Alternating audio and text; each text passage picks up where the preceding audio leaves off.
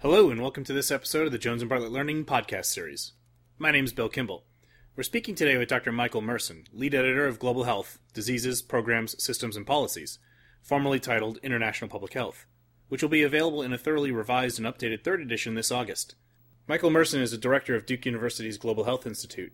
He is the former dean of public health at the Yale School of Medicine and the former director of Yale University's Center for Interdisciplinary Research on AIDS. A medical epidemiologist by training, he served as the executive director of the Global Program on AIDS for the World Health Organization and has served on numerous review panels and advisory committees for the U.S. National Institutes of Health, UNAIDS, World Bank, the Bill and Melinda Gates Foundation, and Kaiser Foundation. Thank you for joining us today, Dr. Merson. It's a pleasure to be with you. Again, we're glad to have this chance to speak with you. So my first question, since the last edition of your book published in 2006, what have been the major changes in the burden of disease globally? I think the greatest change has been a significant increase in the mortality and morbidity from chronic diseases.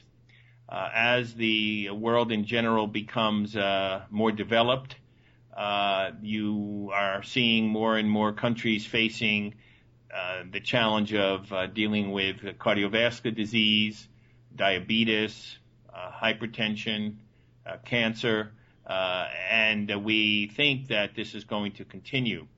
At the same time, there are still areas of the world, in particular sub-Saharan Africa, where infectious diseases, particularly AIDS, TB, and malaria, are prominent, and where, of course, there are still great pockets of malnutrition in sub-Saharan Africa and India.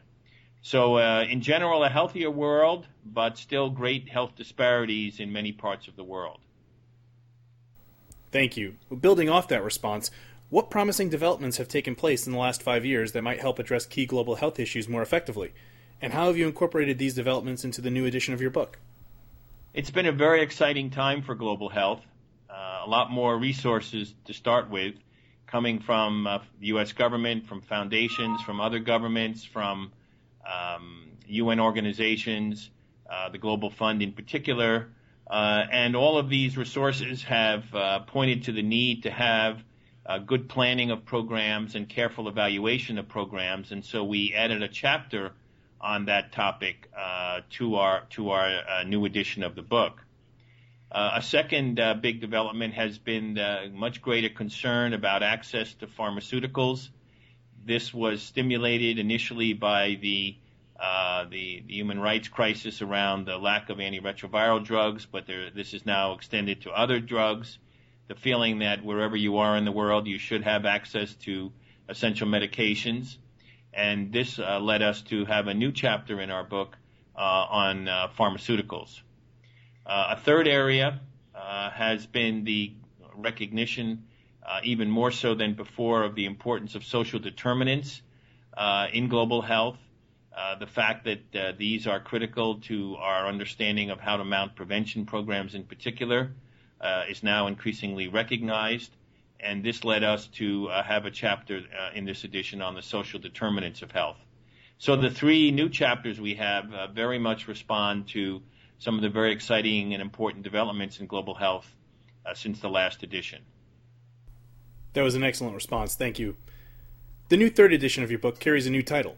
Tell us, why did you change the title from International Public Health to Global Health? I think the change to Global Health is a reflection of how the field has evolved. The term international health more traditionally meant the fact that we saw our programs as mostly often the richer countries helping the poorer countries being healthier. I think what we see now is a much more of a global health perspective where we see each other around the world as partners. We learn from each other. We face similar global challenges, and therefore we want all of us to reduce health disparities by learning from each other.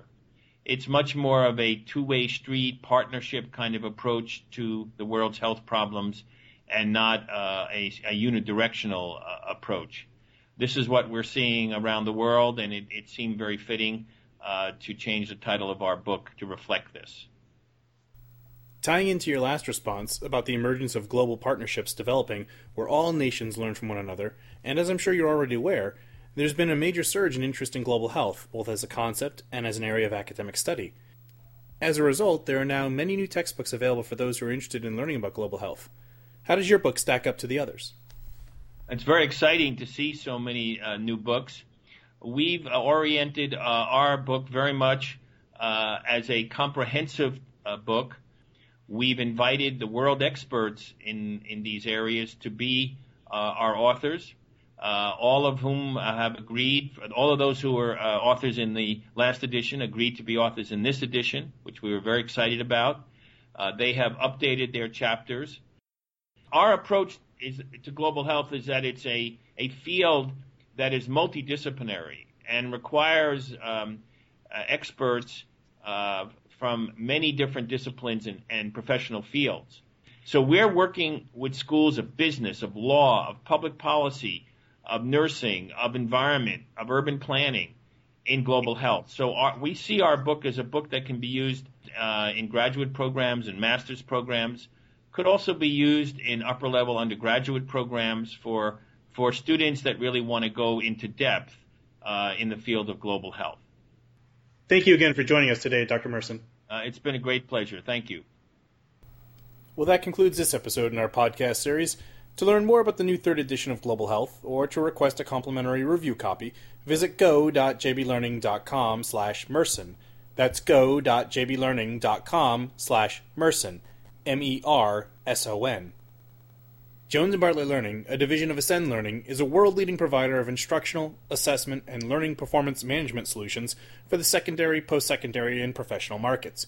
To learn more about Jones & Bartlett Learning, visit the corporate website at www.jblearning.com.